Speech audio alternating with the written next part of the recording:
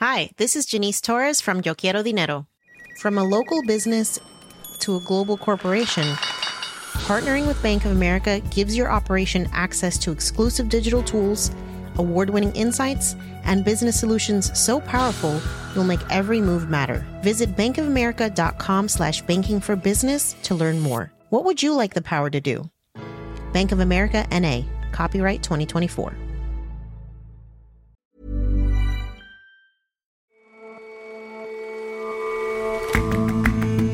Hello and welcome to The Intelligence from The Economist. I'm your host, Jason Palmer. Every weekday, we provide a fresh perspective on the events shaping your world. Where is Morocco's king? From last year's statistics, the odds are he's abroad, somewhere. Ever since he fell in with some social media-savvy mixed martial artists, he hasn't shown the kind of leadership that Moroccans are increasingly clamoring for. And from the moment science fiction authors dreamed them up, portable communication devices became plot devices. But since 1977, when the mobile phone first hit screens, it's been changing plots, characterization, even how films are made.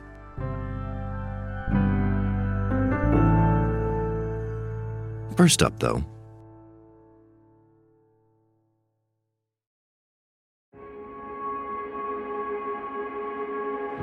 right now, in Afghanistan, 28 million people are in need of humanitarian aid, according to the UN, 3 times as many as in 2020. Some 97% of Afghans live below the poverty line. A bad situation was made much, much worse in August 2021, when American troops suddenly withdrew.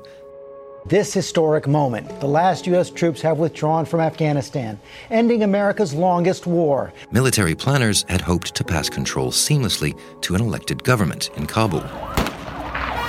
That failed spectacularly. What you are looking at right now is Taliban fighters inside the presidential palace.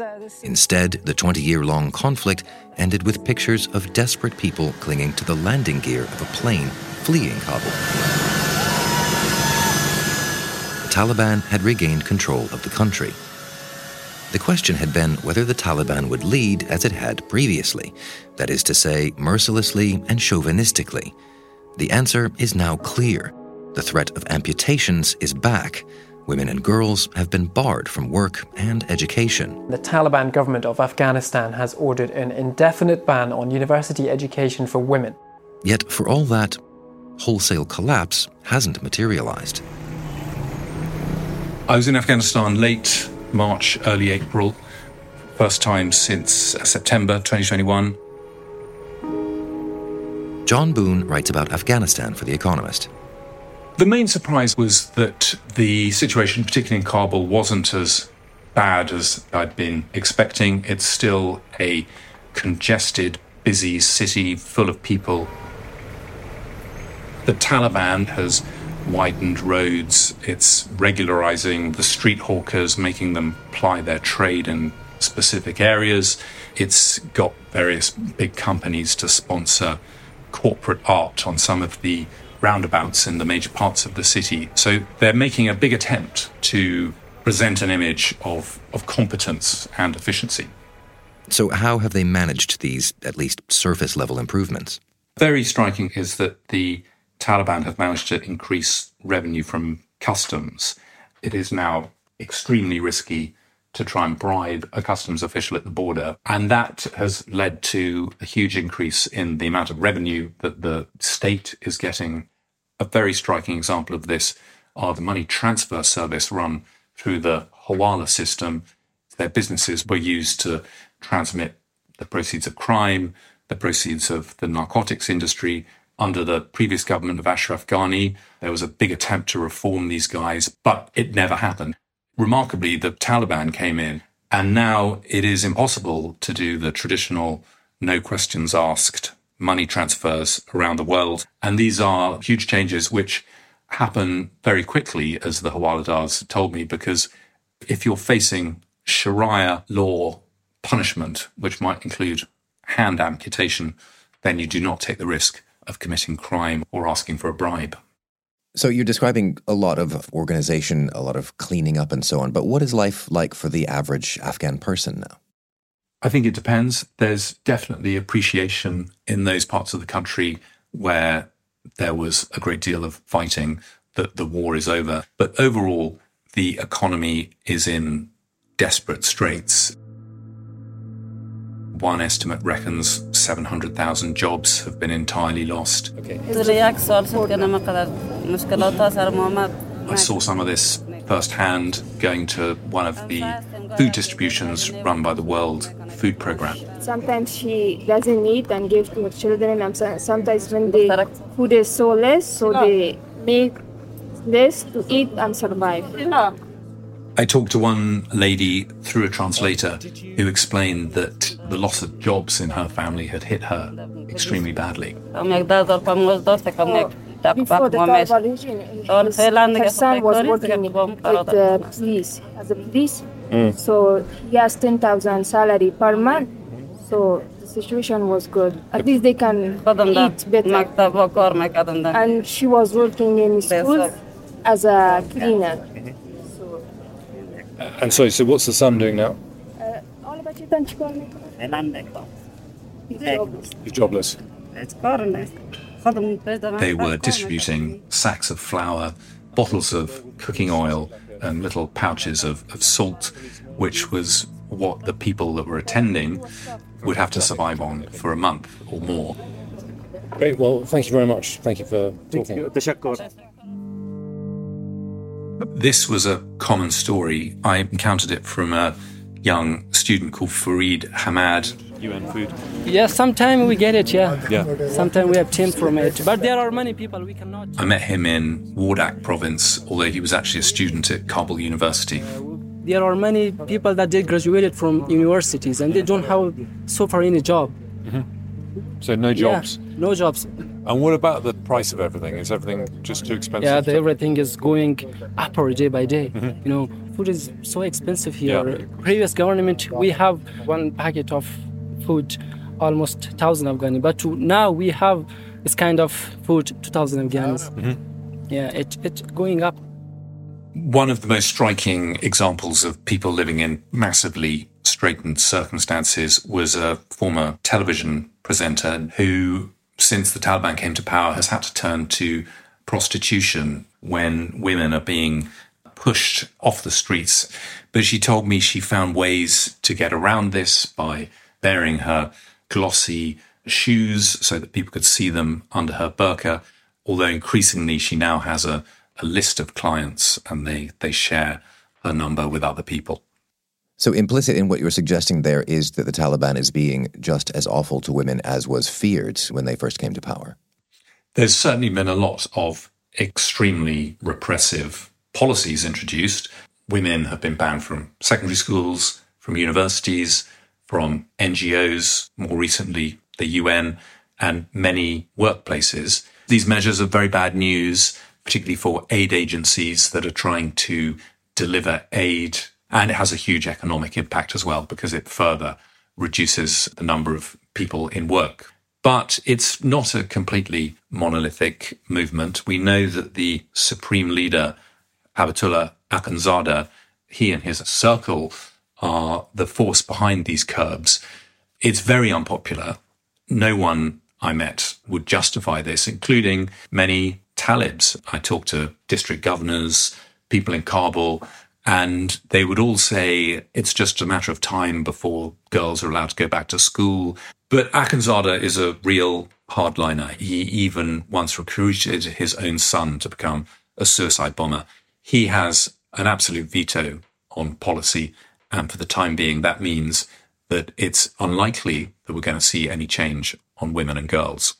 But you say the rules are deeply unpopular. Is that to say that his rules are being uniformly enforced even by people holding their noses doing it?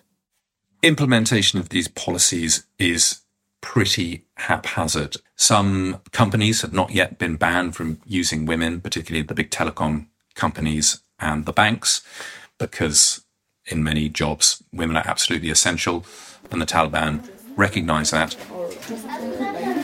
And there's a movement to educate girls in a clandestine way. We think there are thousands of secret underground schools across the country, and I went to visit one of them in Kabul.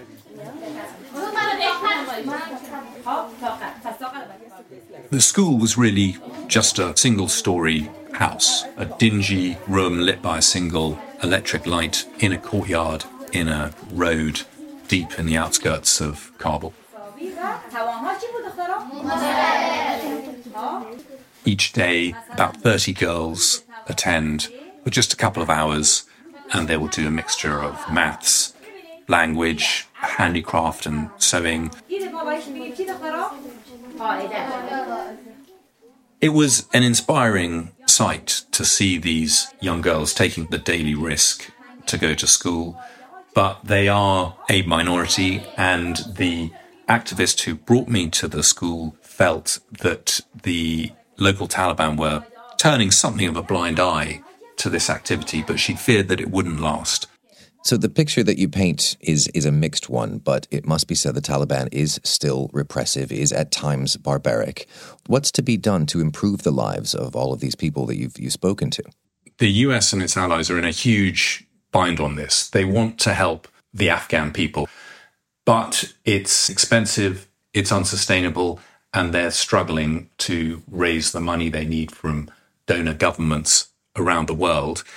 Another element to this is the question of whether we should be doing more to talk directly to the Taliban. And I was struck by the number of people I met in Kabul who are by no means supporters of the Taliban, who want to see this precisely because they think it might just be possible to try and empower the more pragmatic voices, particularly on issues like girls' education, and to try and sideline the hardliners. They all recognise that this might be wishful thinking, but there's a sense among these people that the current policy is not working. And if we want to help the women of Afghanistan, the people of Afghanistan, then the Taliban is just a reality that's going to have to be dealt with. John, thank you very much for your time. Thank you very much.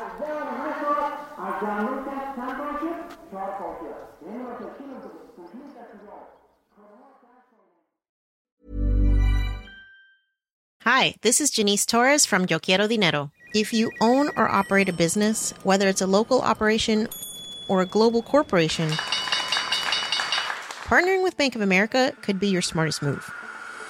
By teaming with Bank of America, you'll enjoy exclusive digital tools, award-winning insights, and business solutions so powerful you'll make every move matter. Position your business to capitalize on opportunity in a moment's notice. Visit bankofamerica.com/bankingforbusiness to learn more. What would you like the power to do? Bank of America N.A., copyright 2024.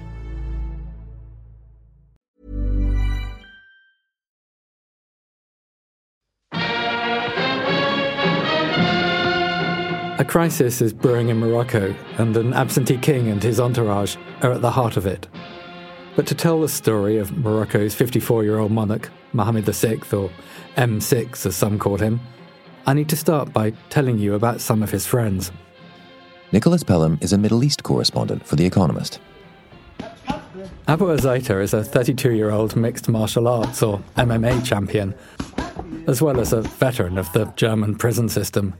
Abu and his identical twin, Omar, come from a small town called Frechen, on the outskirts of Cologne. A lot of big support today in the arena from Morocco and from Germany. You know, I born in Germany, I raised in Germany.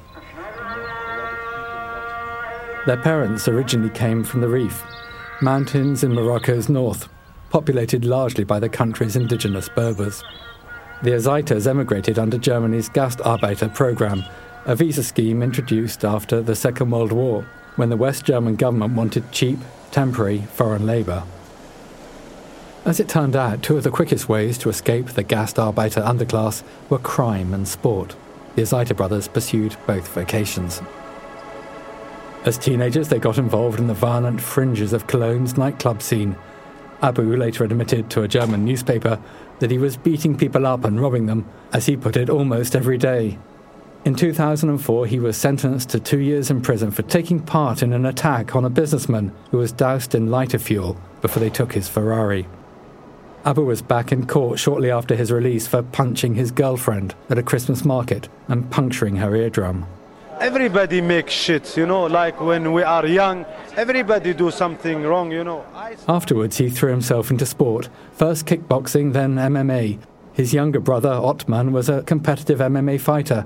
Abu's twin, Omar, managed them both. 5 years ago, it caught many by surprise when Morocco's king began fraternizing with the Azaitas. King Mohammed reportedly took the Azaitas cruising on the Lusail, the Qatar Emir's yacht, and parted with them in the Seychelles. Spanish media have reported the king has lent them his own private jets. And over the last 5 years, Abu's MMA matches have grown rarer.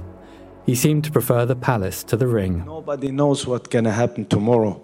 And, we get older and our power goes and the money goes. And you never know what become tomorrow. And we have to work for the future. And I have to make my family proud. He's been given some official duties, such as heading up a sports association.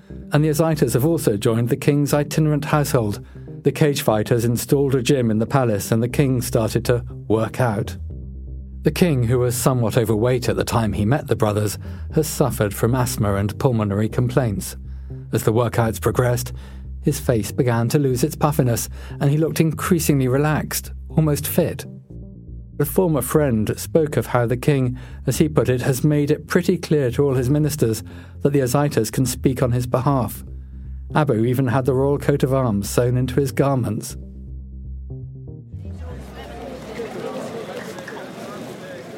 Morocco is regarded as one of the Arab world's success stories.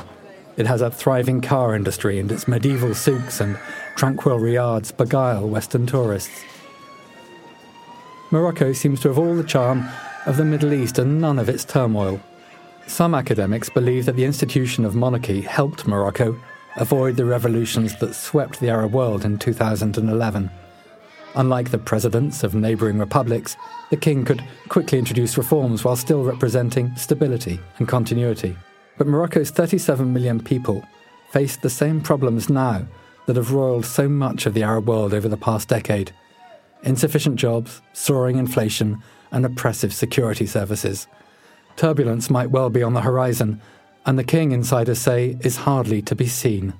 One former official estimates that the king was out of the country for 200 days last year, and he's been gone for much of this year in Gabon.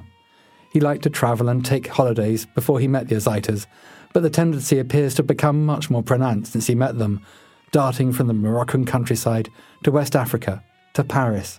In theory, Morocco has a constitutional monarchy. In reality, King Mohammed has the final say on every matter of importance. And without him, the country's political factions tend to descend into impotent bickering. And yet, Mohammed is the most publicity-shy of Middle East leaders.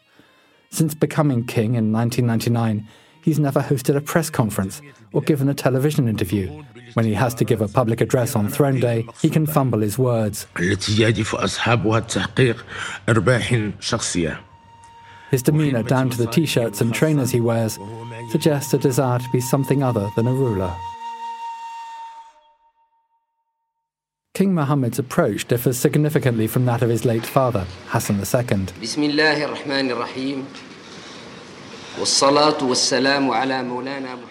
Hassan was an imposing figure.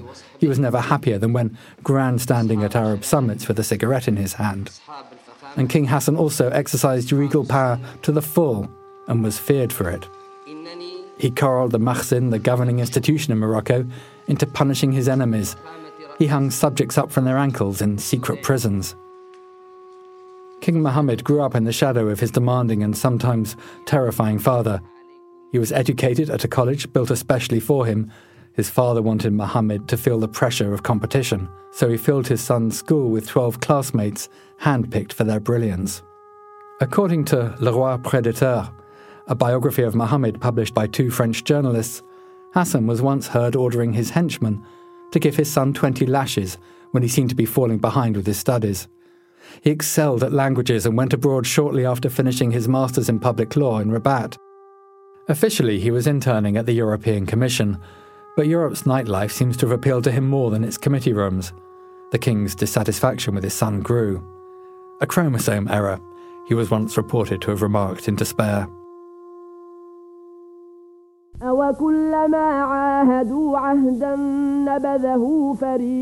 Hassan died in July 1999. Mohammed dutifully cried during the funeral procession, but friends sensed that a load had been lifted. For a while it seemed as though he was destined to become an energetic, modernising king. He reformed the Mudawana, the Islamic legal code, making it easier for women to divorce their husbands. He built a network of motorways and railways across the country. And yet, Mohammed's enthusiasm for ruling waned during his first few years in power. The Mahsen seemed to have hemmed him in, and the old desire to thumb his nose at authority returned. Morocco, meanwhile, was becoming restive. If the Mahsen could be represented by a single person, that might well be Abdelatif al-Hamouchi.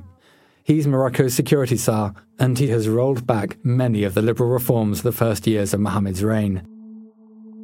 Morocco's security services have long used coercive methods to silence critics, but Hamouchi's reign is associated with one practice in particular: sexual blackmail. In February 2020, when they sent videos of me with my fiancée in our bed to about 100 people on WhatsApp. Fouad Abdelmoumeni is a retired economist and expert in microfinancing. He was also once caught up in a case of sexual blackmail. Blackmail is one of the main tools that the police services are using against activists in Morocco to make them shut their mouth. The king's distractedness was causing problems. Many Moroccans assumed that Hamouchi had been collecting evidence on the Azaitas. The question was not whether Hamouchi had dirt on the brothers, some Moroccans thought, but how he would use it. The first indication that the Mahsen was fighting back against those it held responsible for diverting the king's attention came in December 2020, when an article appeared about the brothers in the Moroccan press. Barlaman is a website that toes the Mahsen's line. One of its headlines ran, "The Bad Reputation of the Azaito Trio." It described them as notorious crooks. Chouf TV broadcast footage of the brothers pushing themselves to the front of a queue at a government hospital. Few doubt that Hamouchi's agents are involved. If the stories about the Azaitas were intended to shame the king into resuming a traditional role, they've backfired. He was too indisposed to attend Queen Elizabeth II's funeral in London, or the Arab League summit in Algeria, or Morocco's string of successes at the World Cup. Though he did drive through the streets of Rabat to celebrate with fans. It is likely that if the Mahsen wants its king back, it will have to accept his terms and embrace the Azaitas. The Mahsen is unlikely to meekly accept such a move. Hassan's security chiefs tried twice to overthrow him. A military coup is not impossible. The unknown variable in all these calculations is the dynamic on the streets. You feel you're living on a powder keg, one insider told me. Moments like this call for leadership, but Mohammed and the brothers have gone to the beach. Our correspondent Nicholas Pelham on the Moroccan monarchy. The Economist put the allegations made by Nicholas to both the Azaitars and the Moroccan government, but received no response.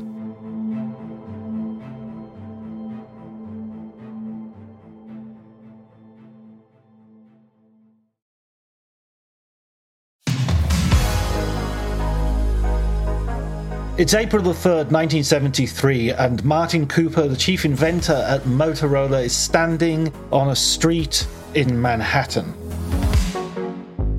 John Bleasdale writes about films for The Economist. He holds in his hand a bulky, heavy object which will be nicknamed the shoe or the brick in the years to come, and telephones his rival at the AT&T telecoms firm. He told his rival, and so the first mobile phone call was made to troll his competitor and rival. The dream of mobile communication had long been forecast by TV shows, radio, comic strips, and books. Mr. Cooper himself said that Dick Tracy came as an inspiration with his two-way wrist radio, but other mobile phone progenitors could be seen in the TV series Star Trek, when Captain Kirk and the crew of the Starship Enterprise asked to be beamed up. Beam me aboard. Energize. Energize.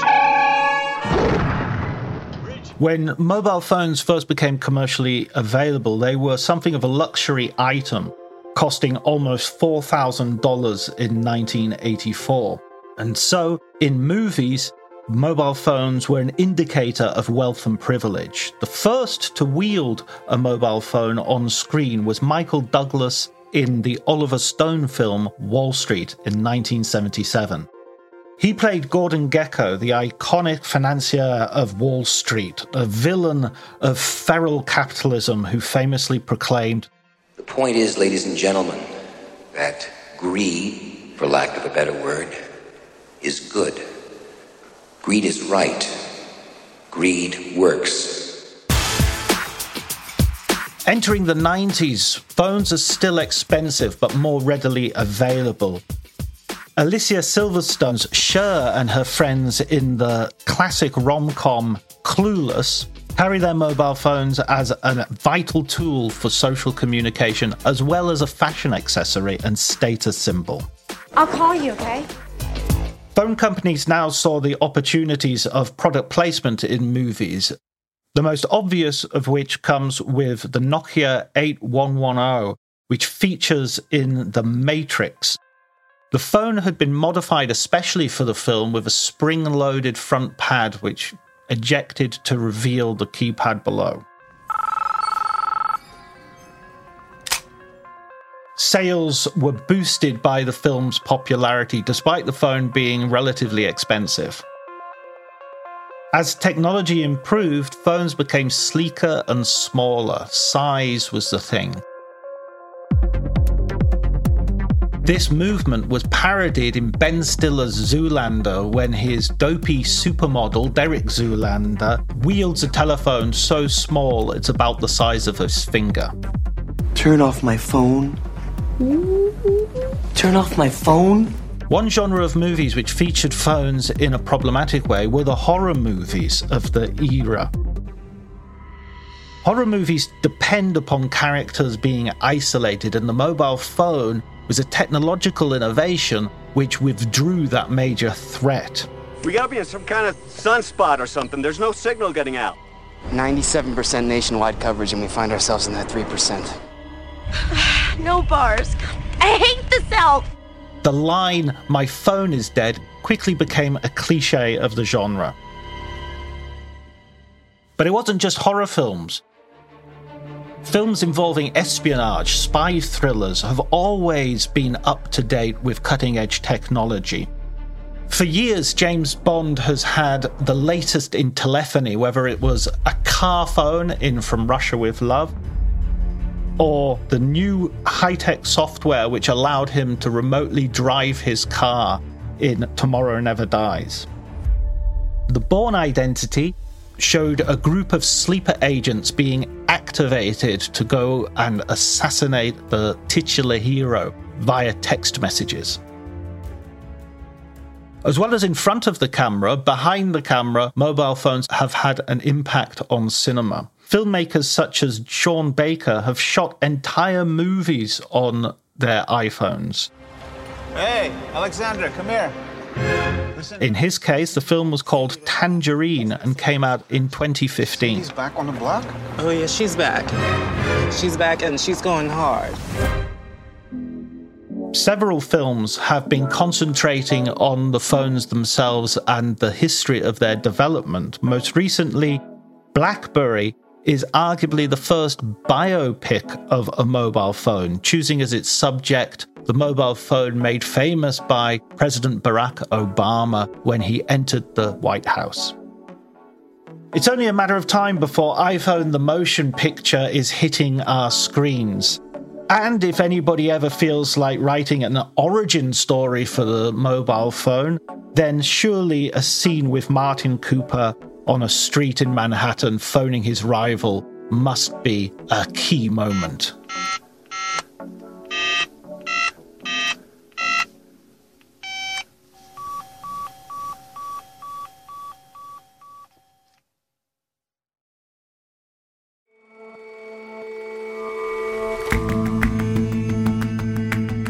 That's all for this episode of The Intelligence.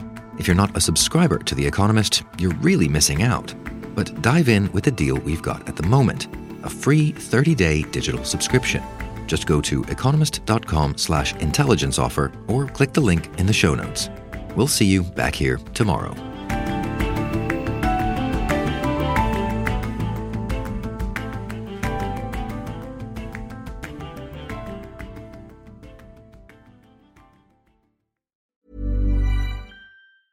Planning for your next trip?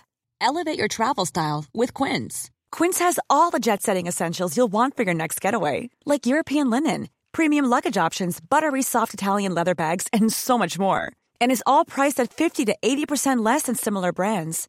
Plus, Quince only works with factories that use safe and ethical manufacturing practices. Pack your bags with high-quality essentials you'll be wearing for vacations to come with Quince. Go to quince.com/pack for free shipping and 365-day returns.